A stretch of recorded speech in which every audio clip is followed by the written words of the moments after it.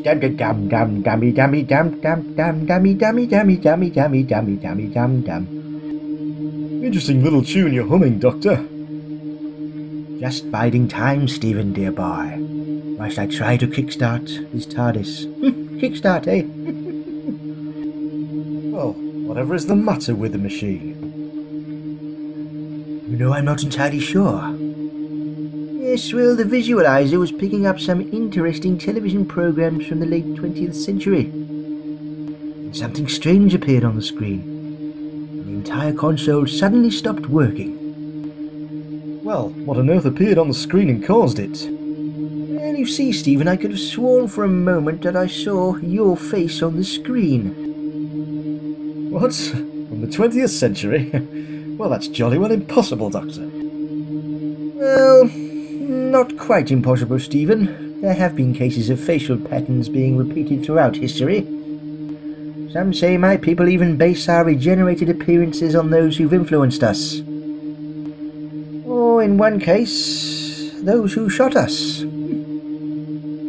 Doctor, you're really not making any sense now. The strange thing is, Stephen, I saw some chap who looked exactly the same as you. Yes, his name was Peter, though. Some sort of blue Peter? Blue, Doctor? Well, now I know it's nonsense. Not much chance of the human race changing to a blue colour soon. Yes, I suppose so. Oh, blast, look at that. I've lost the antenna to repair the visualizer. Not to worry, Doctor. Here's one I prepared earlier. Just needed a little piece of sticky back plastic to finish it off. Oh, I see, Stephen. One you made earlier. Sticky back plastic, eh? Very interesting. Hello, I'm Stephen Moffat, showrunner of Doctor Who, and welcome to the Doctor Who On Target podcast.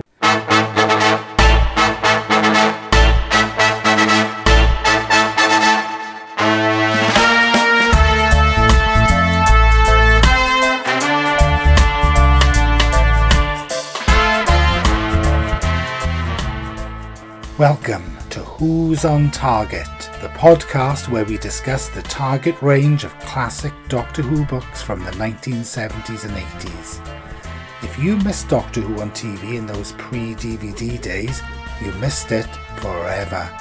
Unless, of course, you bought the Target novelisation. So, jump aboard the TARDIS, set the time rotor for late 20th century Earth, and join us as, with a wheezing, groaning sound, we discuss, analyse and reminisce Who's on Target.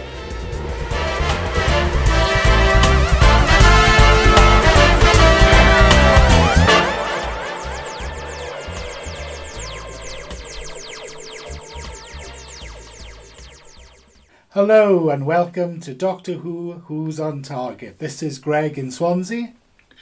This is Alex in Exeter.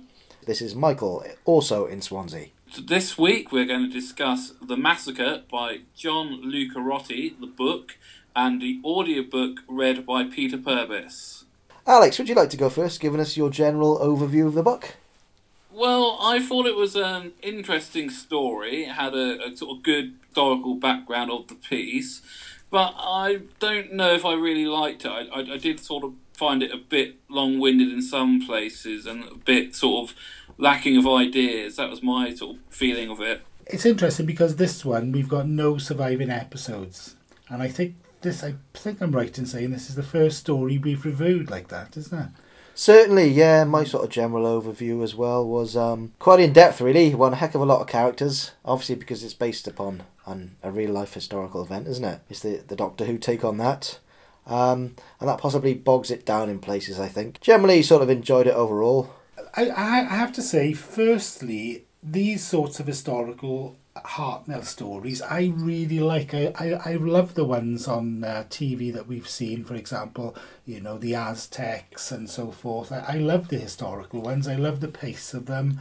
I love the fact that there's this sort of intrigue. The Romans is another good one, isn't it? The historical. I like very good, the Romans, yes. Yes, yeah. Yeah, that is good. I came to this knowing nothing about it at all, and the amount of it comes across as though John Lucarotti is a very scholarly guy who really knows this subject.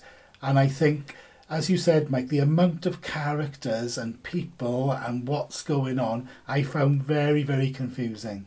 Yes, I agree. Would you agree with that, Alex, or off your own point? Yeah, I would. I don't think it helps that there's a lot of similar names, because you're sitting there thinking, well, hang on, are they talking about the companion Stephen, or are they talking about another character called Stephen? And I was just getting slightly lost listening to it, to be honest. Yeah. I think so too. I mean, sort of, if we give sort of, they arrive in Paris, don't they? The Doctor and Stephen on the eve of what's called the massacre of St. Bartholomew's Eve. You know, I think that was the title given on television, but this is just known as the massacre in novel form. Yes, yeah. I think so. I mean, who's going to give an overview of the story? Is it? It's sort of difficult to pin down a general overview, isn't it? You know, it's me. I was thinking that because I've just been sitting a minute ago trying to think, could I do it in like a paragraph? And it's really difficult. Yeah. Well, it's, you know, sort of, it's a religious conflict at the heart, isn't it? You know, the old the French Catholics, don't you? Yeah. And the French Protestants, the Huguenots. Yeah. Known as that, and there's also a Doctor Who link with that, because John Pertwee used to say he believed his Pertwee name evolved from a family of Huguenots, didn't he? And there's also another Doctor Who link with the Huguenots, because Mark Gatiss' Who Do You Think You Are documentary on the other week, that links him back to something to do with the Huguenots, didn't it? That was really interesting. I'm reminded of that. Yeah, that was interesting, wasn't it? It was, yeah. Well, we could go a digression here into... Sorry. No, it's okay. Back to the massacre. Yeah, can I speak, Greg, about the start? We're not going off topic if I do that. You know, I do like the start in that, you know, Doctor Who is full of these big, grandiose adventures, seeing these beautiful parts of time and space. And the Doctor and Stephen arrive in this story in a Paris amid sewers, isn't it? You know, it's sort of... It brings you right into that sort of gritty time period of the century it's set in, and... I'd say on a plus, the way he actually describes and set the scene makes it quite interesting, and I thought it was really well described, the actual bit in Paris when you first see Paris. And of course, yes, and the Doctor is sort of delighted that it means the TARDIS won't get noticed, because you know his words are along the lines of you know, people are throwing their rubbish, their refuse, and their refuse over the walls, aren't they? You know, on one side with the TARDIS is on the other. So he's quite delighted of that. You know, and can I mention about the relationship between the Doctor and Stephen? I mean, I think, is this the first book we reviewed where it's been the Doctor and a male companion? I think it is. Oh, right. Yeah, it is. It almost seems a bit sort of... Apart from Harry. Harry, of course, but he had Sarah there as well, didn't he? Just alone as with Stephen Taylor, who's, I think, an astronaut from the 25th century, isn't he? And he's picked up in The Chase. I've recently watched that episode, that Dalek story, played by Peter Purves. Yes, and you know, it's quite laddish beginning. There's an element of sarcasm in Stephen, isn't there? Yes. In that he tries to sort of jolly up the Doctor to begin with by saying, you know, oh, I think I've gone off course, as if he's talking to a sort of mission control in a human space mission. Yes. And the Doctor sort of snaps back, you know, no, I think you'll find I am mission control. And Lucarotti writes that sort of Hartnell prickliness. He sets his stall out for the Hartnell sort of prickliness straight away, doesn't he? Yes, yeah. I do think they work very well together, Stephen and him, because they're sort of similar but not similar, the Doctor and his character. Yeah, I think so. I liked it. Once I'd got a little bit of an angle on what on earth was going on in this story with all the other characters, I thoroughly enjoyed it. I like this, that they're having this journey into Paris, and some of the things I really liked was about the catacombs under the city, which they said, you know, some fascinating history about them, dating back. It says they were Celtic burial tombs or something. Yes, I believe so. Yeah. I thought that was great. Though, does anybody know what a toxin bell is? No, I mean, Lucarotti sees it as critical, really, isn't it? And I'm trying to... I think, I'm not 100% sure, I think it's meant to be like sort of a warning that something's about to happen. Right. Oh, because there are different bells and sounds and within it, aren't there? And I just thought, obviously he's a scholarly man, he's using all these correct terms, but goodness me, I haven't got a clue what they are. I couldn't even look it up. And there's an ending to one of the chapters. It may be the first chapter, isn't it? And Yeah. Lucarotti writes that they both called it a different type of bell. Yes. And he sort of says, little did they know that the name Toxin Bell was the more important. Yes. Yeah, Yeah. there's a more apt way of describing it. And that's what I felt that the scholarliness got in the way a bit there because... Do you think it dries it out a bit? Yes, Well, yeah. yes, I think, yeah, you're right, Alex. It dries it out a bit, doesn't it? It's if somebody had been there saying, like Terence, saying, hold on, story, keep the narrative going. Great to know, but it's stopping you, isn't it? It's drying it out and holding it up when he was actually doing a very good job of getting it to be exciting, I think. Yes, because the doctor's actually aimed for Paris to go and visit the apothecary, isn't he? That's his reasoning. But I was just saying about the whole maybe laddishness of the two lads together. What's the first thing they do? They go to a tavern. They go to a pub. Yes, Did you notice that, Al? I did indeed. There's a lot of scenes in this book where it's just simply, we're in a tavern and it's drinking between people basically. Sort of plotting conversation mainly gets done in the taverns in this book. As it does with Doctor Who fandom and conventions as well. I think we'll find. I'll say I like the fact that it's a bit of a journey. They're going across Paris. They get separated, and I like this the Abbot of Ambrose. The fact that he's a doppelganger. We'll speak about the audio later, won't we? I do like Peter Purvis's voice of Hartnell and the Abbot. Yes, yeah. But it's such a shame, isn't it? It's such a shame that it doesn't exist. It is. Because it would have been great to see Hartnell. I mean, we have, in the series, we have Troughton, don't we? In The Enemy of the World. Playing Salamander as well. That's what I think of when they go on about the double gangers. Yeah. Yes, and it's just such a shame, really. It would have been great to see Hartnell. I mean, there's a robot version of him in The Chase, but I don't think it's done very well. But that's for another time, another story. Yeah, yeah. But I think with that story, some of the things which struck me was I liked this confusion which arises with the doppelganger, and I do wonder though where that story goes with that. I mean, how did you feel following that part of the story, Alex? Well, I thought it was an interesting idea, but like you, I just didn't think it went anywhere. To be honest, it was a nice idea in theory, but it just doesn't explain what's the point of it. That was my feeling with it. Mike? I mean, ultimately it does end in the destruction of the Abbot, doesn't it? Sorry, spoilers. Yeah. That's quite a good way to put a bit of shock in the narrative, isn't it? Because, you have Stephen at one point. It reads and it listens to quite tensely, doesn't it? Yes, yeah. In the audiobook as well, where Stephen does doubt whether it's the Doctor who's been killed or not, and he's sort of... Until he checks his pockets, isn't it? Yes, and Lucarotti thinks, Lucarotti writes, was he going to spend the rest of his days here, living in this 15th century France, doesn't he? And that sort of puts a bit of shock in and sort of... I don't know obviously we don't know what that's like in the TV show.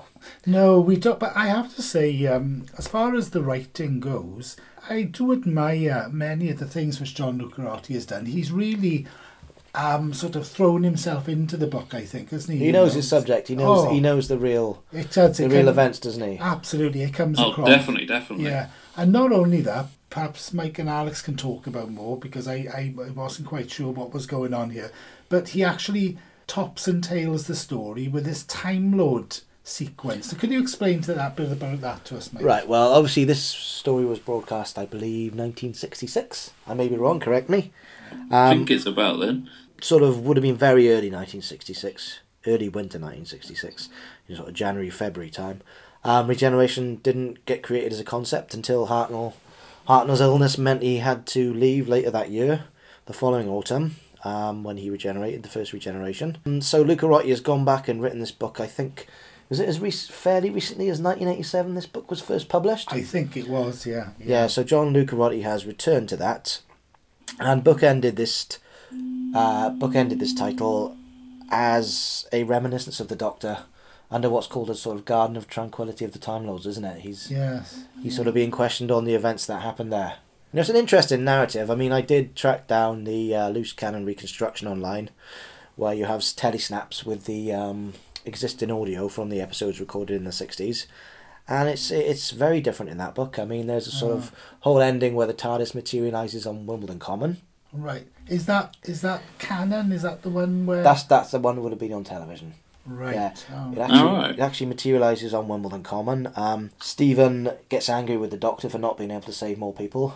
Ah. Sort of in a sort of There's mirror, interesting angles. a mirror event of Donna in Series 4 with David Tennant on Pompeii. Yeah. Really? We've just seen that reference with Mr. Capaldi as well, haven't we? That's interesting. The most recent episode. And Stephen actually goes to leave the TARDIS. And then you get this lovely soliloquy from William Hartnell saying how everybody leaves him. Oh, really? And that was the one referenced in An Adventure of Space and Time when he has a little sort of breakdown on set. I don't remember that in this version. Is it not? No, that's not in this version at all because Oh. it's told they just leave Paris in the book version. Right. And then it goes back to the garden where the Doctor is relaying events. Oh, that's so a the Doctor and pity, Stephen isn't it? have left at the end of the massacre. I think with this version though, it does have a nice sort of wrap up with how it explains how the later companion is actually the same person. I thought that was a nice twist. to be Yeah, honest. sorry, I was getting onto that. And when they're on Wimbledon Common, Stephen goes to leave, but then two policemen, a young boy, something has been knocked over, and two policemen come running towards, and a lady come running towards TARDIS. Right. So Stephen sees them and turns around and goes, I better sort this out, in case they think it's a normal police box. Yeah. And the woman who actually runs into the TARDIS introduces herself as Dodo Chaplet. Ah. And then that's very clever. that sort of goes back to the fact that someone in the Chaplet line did survive. Because it's 20th century Earth in Wimbledon Common where it's materialised. Yeah. So Stephen then gets back aboard the TARDIS and travels with Dodo and the Doctor. Sorry, I'm confused. Is that the real actual That transmission? would have been the episode that somebody's recorded the audio of back in the 60s. Oh, that's interesting to Yeah, know so that they were playing with timey-wimey. They were playing with it then, yeah, but obviously... Not as much as now. No. But in the book, the epilogue, the Time Lords say to the Doctor, oh, you later travelled with a lady called Dodo Chaplet. Yeah. Was she a relative of these people? And he just sort of says, oh, you never know. Yeah. So it's up in the air. It is timey-wimey, but it's up in the air. Yeah. Did you know any of that, Alex? Or? I didn't know any of that to what I just No. said, but I like both. I think that book makes a bit more sense, I think.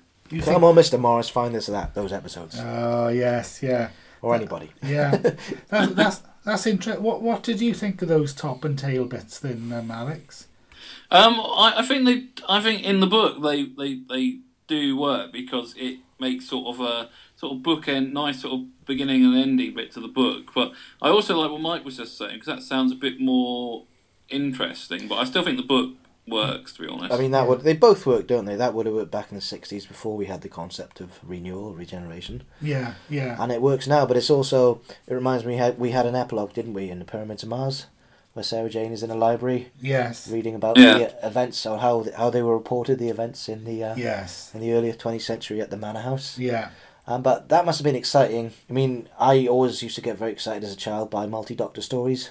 Yes. And I'm lying if I say I still don't now. Yeah. I love Day of the Doctor. Yeah. But that must have been like the extra I'm things. with Like, you there. They're just brilliant. Yeah. as in the modern social media era, we get minisodes and prequels. That must have been quite exciting to have a new slant on something we hadn't seen on TV. Absolutely. That's what Target Books could give you. And of course, this isn't a multi-Doctor story, but a multi-William Hartnell story. Oh yes. So, well, I just want to go back to the story because I feel that we're struggling between the three of us, even though we've read and listened, to actually come up with what the story. I mean, if we were to say Frontios, for instance, we know what the story is. You know, it's a planet. It's under siege, and people are being taken away. What is this story? What is it that's going on here? I think we've all described it as timey-wimey now. It's very tidy. I think the point of it is that the Doctor knows that the massacre is about to come, and he's sort of in that sort of dilemma: do I change things or not? Basically, I think that's the point of it. Oh, that's an excellent description, Alex. I think because I was going to get to the point that a bit which I found interesting in it, and which I liked, was when he, in the guise of the abbot of Amboise, he's in the courtroom. Am I right there? Where he then says that you shouldn't be fighting Protestants against Catholic. Yes, that's the Doctor. Yeah, that's definitely the Doctor saying that. Yeah. And I thought that's a lovely bit. I like that when he's saying we shouldn't be doing that. And basically, is he trying to avert the massacre there? Possibly trying to do what he can, really, doesn't it? You know, I mean, Well, I mean, what would happen if he totally averted it? You know, what Yeah. sort of timeline would we be on now? You know, this Yes. has been explored in the new series. I think. But it's interesting, isn't it, that he starts off saying that, you know, you can't change history, you can't do this, you can't, and yet he's doing things, meddling. I mean, when he's actually on his way to meet the apothecary to give him information which will allow him to do things which he might not have discovered himself. Two, in the court scene, instead of allowing history to play out, he's telling people how to behave morally rather than what they actually did, which was just murder everybody, Yes. you know, and slaughter and genocide. So he's actually breaking all the rules himself, isn't he? Yeah, interesting, because it isn't part of the ending to do with one of the people he allows. Is it 2 people to escape Paris and go to a different part? I think so, yeah. And he actually says to Stephen then, I came to visit, was it the apothecary? Yeah. I came to visit him Yes. because he goes to meet a chap somewhere who works on the theory of Germanology. Yes, that's right. Yeah, so that's... Yeah. Was that was the whole basis of the Doctor wanting to go there in the first place? So he was there to do this and talk about him, and I'm assuming impart information to enable the guy to what? I don't know, get a cure for something, or I think so, yeah. Yeah, yeah. What do you think, Alex? Yeah, well, I think that's possibly the point to it. Like all of us, I think we're struggling because I think we're not really used to a book that doesn't really have a central villain or central monster. This book sort of has... That's true, they all sort of have shades of light and dark, don't they, really? Yeah, that's a good point, Alex. Actually, yeah, there's no central. No, that's interesting, actually, isn't it? Maybe that's one of the things that's confusing about it is, it's not. This is the evil target which has to be stopped or destroyed, but there's just a whole confusion of people trying to do this and trying to do that. Do you think? I think so. There's a lot of conniving going on, isn't there? And it's obviously, you know, it's sort of religion. Oh, don't get me started. that concept we have as humans that has caused more wars than anything else in history. Yeah. Controversial. I'm going to say that. It's my opinion. Yeah. Yeah. True. Leave the other guys to theirs. But yeah, you know, that's sort of in the backdrop of it, isn't it? And it just you listen throughout this book and you just think people actually thought like that at some point in history. Yeah. You know, thank goodness we are where we are now in history. You know, in some ways, ways, some people are still carrying on holy wars, aren't they? But which is terribly frightening. It makes and you probably think, always will, as long as there's humans on Earth, sadly. But yeah, it makes you think. I mean, what's changed now from then? You know, the same things are going on right now, aren't they? yeah, you know, we can say we yeah say we're like more civilized, you know, in parts of the world and things. But yeah. So it's quite interesting. But overall, as a story, then. So, Mike, so what do you feel first? Overall, as a story, how much did you enjoy it? not score. I know you just mean just as a story. Do you think it was a story? A good story. A hard listening parts, largely because it twos and fro's between characters, doesn't it? Yes. There's so many characters, and you can have characters for a certain amount of words in a scene, and then you pop over to another part of Paris and another part, and it's very... Yeah. It doesn't really sort of flow, does it? It's too choppy. Yeah. Alex, what do you think? Yeah, I sort of agree with what Mike said. Well, it is all over the place, to be honest. There's so much going on, but you can't keep with it. And when you're trying to keep with it, something else happens, and then another thing happens. So you sort of have a lot going on, and then you lose the sort of thread of what you're thinking about, and then it does come together at the end. But I still felt a bit, well, what's actually happened at the end? So I did enjoy the story, but I just didn't really get it, to be honest. Yeah, can I just add in again, Greg, that it's one of those stories you just sort of feel is missing something, but you can't quite put your finger on what. Yeah. Don't you? It's missing. Yeah, what is it missing, Alex? Can you help me out here? What is it missing? I think it's missing a central villain. That's true. I think it's missing something to say. This is who is causing the problem. This is who the Doctor's got to fight, and hopefully at the end you'll have a happy ending, or you'll have an ending that makes you feel he's done what the Doctor does. I think that's the main problem. It doesn't have a central villain. I think... Yeah, with just an absolute master plan, which is to say, wipe out one race. I mean, you can say they're trying to wipe out a certain part of religion, aren't they, you know? Well, it's not like a whole sort of... It is life-threatening, you know, on our Earth, but it's not like a a Doctor Who's story in a distant planet where you might get one race just wanting to wipe out an entire world. You know, Yes. it's nothing as concrete as that, is it? No. No, I think what it needs is a central sort of character, like say a master character or a Missy character who basically persuades people to do something really bad, and the Doctor can fight it. Well, I just think because there's so many different threads going on, it doesn't really have a centre to it. That's the problem. Yeah, it just feels to me as if they are just there, caught up in a big swirl of events, and nothing really is going to come of it, because we know the massacre isn't averted. We know people don't stop wanting to kill people who believe things different to theirs. We know that everything did still happen in Paris, you know, and I don't, and I think that's the problem. You're caught up in it, and there's all little confusing bits, but there's no central character to aim for, and there's no absolute threat to the Doctor and Stephen. They're like series of small little threats. Do you think? Yeah, can I just interject with something I've just thought of? Yeah. Is this literally a rare occasion of the Doctor not being in control of a story? Interesting, yeah. He literally yeah. can't do much apart from, you know, send the two characters away at the end to another part of France and Yes. make sure history goes on to have this gentleman discovering the Yeah. theory of Germanology. Yes. Yeah. It's almost yeah. this almost seems too big for him, doesn't it? You know, this whole, you know, like you said, you mentioned that scene in the courthouse. He tries to reason with them. Yes. You know, Yeah. but it's beyond him. You know.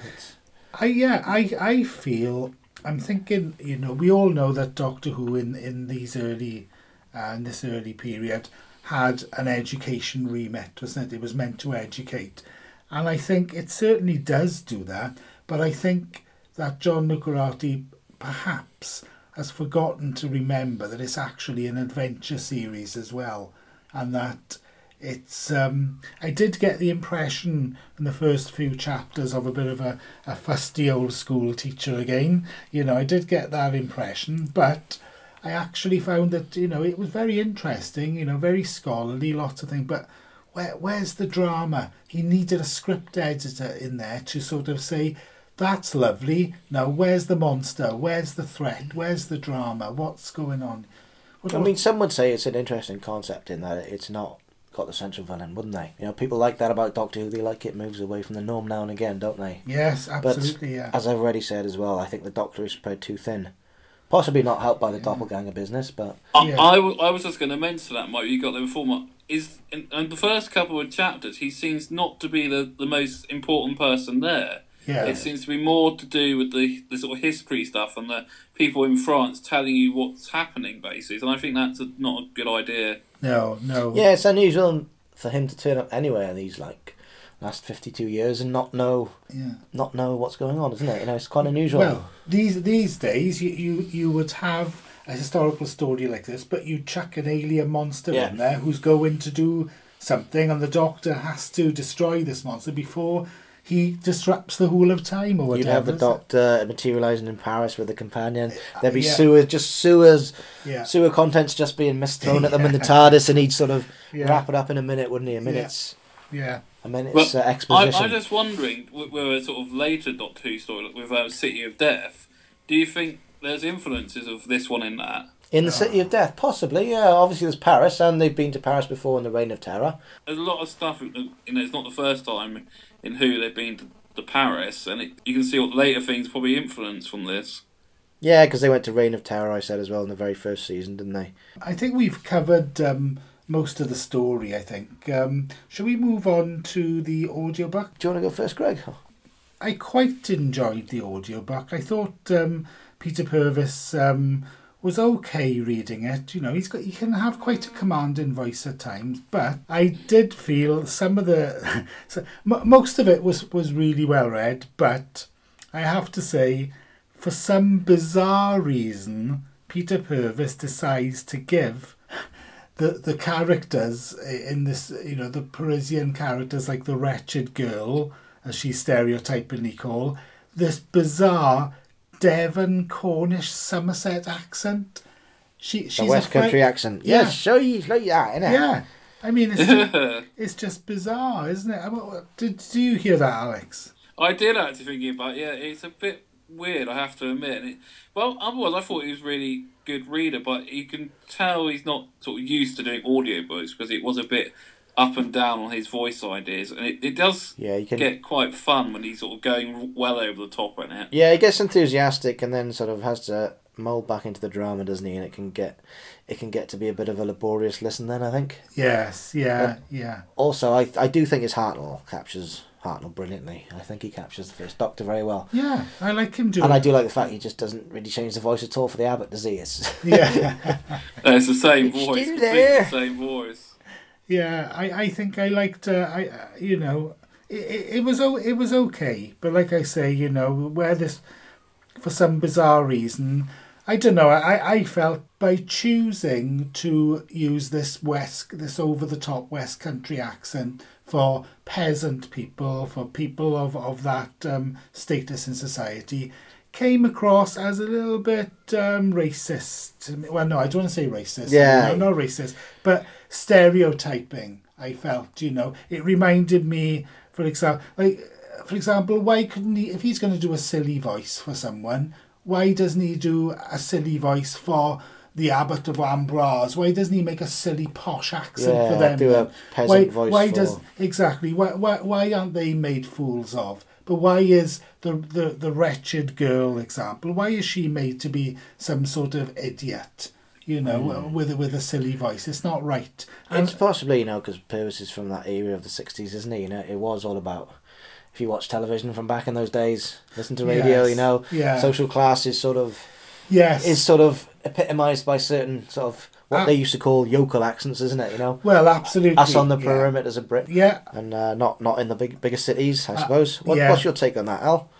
Yeah, I would agree there, but he is going from the sort of RP days of the BBC where everybody was posh or they were yokel and not very clever and intelligent, basically, because he's from that sort of period, Peter Poses. But he is an absolute gent because, as you both know from Regen a few years ago, he was there and he was hanging out with people. So he's not stardom at all. He's sort of. I think I was outside with him at Regen. He was talking to me for nearly an hour, and you'd never know he was starry at all. Oh, that's lovely to hear that. It's a great story. He's a very nice man. I spoke to him about Kickstart, the old motorbike show as well. I remember he used to present. Oh, I don't mean to. I'm not attacking him personally. I'm just saying that it seems to be. It's like it's an unconscious decision which is betraying that old attitude, if you like. Possibly.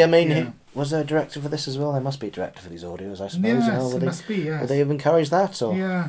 Maybe it probably wouldn't be him. It's a directorial decision that it's a stereotype French peasant. So I would do it in a French accent or yokel. And you probably went with yokel. Yeah, you might as well sort of do it in Peter Sellers' Clouseau accent, mightn't you? You might as well just do that. Yes, yeah. Hello, yes, yeah. I suppose that's true. Though I will say, the rest of his read, and I thought he's got a good, powerful, direct voice, and I did like some of the things that she said. That where was this? He's got one of his most arch moments I got though is when he turns the Parisian prison guards into Vogon guards from The Hitchhiker's Guide to the Galaxy.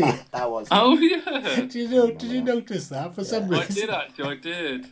I thought that was quite funny. It's that was great. But I also liked the way he pronounced some of the sayings in there. I'm trying to remember. Oh yeah, he called the livery guards the liveried lackeys. Yes, that was good. That was a good use of language, I thought. I like that. So there were some great things. Perhaps there isn't quite the flourish we've seen of like a Ian Marter, the visceral nature, or the Terrance Dicks. Yes, lovely wordplay, but generally well written, isn't it? Yes, yeah. Well researched, as you say. He's very scholarly written in the way that Mr. Bidme's very scientifically written. It's a similar sort of thing, isn't it? Yeah, absolutely. Yes, absolutely. Can I just mention one thing about the end? Is not the actual epilogue, the actual ending of the last chapter, and they sort of end up in a pub again, don't they? It's. Oh yes. What does it matter? We're all fighting, but we can all have a drink at the end of the day. That's probably the spirit of human life right there, isn't it? Yes, and one funny thing which I noted as well, I loved the line, which was so ridiculous, was he says, Stephen hoped he hadn't forgotten the fencing lessons he'd had at the Space Academy. It's brilliant, isn't he? I thought that was... I mean, was he the first futuristic companion, or was that Vicky? I'm trying to remember. I'm not sure, but... Yeah, Vicky comes from a crashed spaceship as well, doesn't she? I think, Maureen O'Brien. I just thought, I didn't know what was John Lucarati being... Was he being, comical, or was he trying to be serious? By Stephen's time, they don't have working lightsabers, Yeah, exactly. Space fencing, yeah. Exactly. That's good. But anything else to say on it, Mike? Not really, Greg, No. Alex? And I think we covered everything. That's what I thought. Yeah. There's a cover of William Hartnell in a monk robe, isn't there? I think. Oh, right. But it just doesn't really tell you anything about the story. It could just be like a horror film with a monk, or it just put me in the mind of the meddling monk, first of all. Yeah. But it's clearly Hartnell's face. Yeah. That doesn't sound great at all. I think reference to France maybe on it, or I think I have seen it now. Has it got some battles going on in the background? I think so. Yeah. I would just stuck Notre Dame on it with something like that. Should we give a score? Yes. Yes, give a score. Okay. So first of all, we'll go into Alex. And what's your score for this story? Well, I think I will give it a 6 because the audiobook was very good, and I sort of got through it and enjoyed it for various bits. And the book's interesting. It's got a good historical plot and good historical references. So I think a 6 covers it. Yeah, can I just say I had a bit of feedback from my friend Lee, our friend Lee here in Swansea. He said he'd like us to keep the Doctor scoring. I don't know if we'd... I say it's a Colin Baker as well then. Oh, right, okay. And adding that to it, it's a Colin from me as well. A solid 6 for both the audio book and the novelisation. And I think I'm going to be a little bit harsher, but I'm going to give a 5. I think Peter Davison. Davison, yeah. I agree with you both on that. He certainly knows what he's talking about in the book, but I just felt, although there were parts which were interesting and some really good things, it didn't quite fire me. It does it labours along, doesn't it? And it doesn't. It's missing some sort of spark, like we said. Possibly the villain. Yes, I think it's missing that. Yes. I'd love to see the TV version of this to see what they put up there on the screen. I'd like to see that.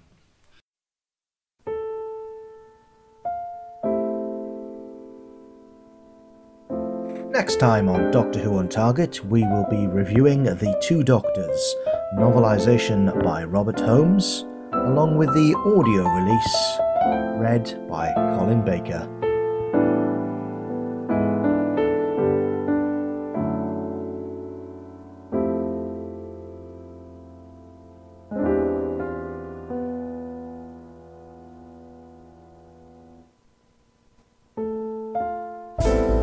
Doctor Who on Target Podcast 10 features Greg James, Michael Winks and Alexander Gibbons, who appeared via video call. Original Doctor Who music composition by Delia Derbyshire and Ron Grainer. Arrangement, opening titles, Smerrin's Anti-Social Club. Arrangement of the closing titles by Bendy Keys Music. Check out his YouTube channel of the same name, Bendy Keys Music. Who's on Target Podcast 9 was recorded in Swansea, South Wales and Exeter, Devon, UK during October 2015.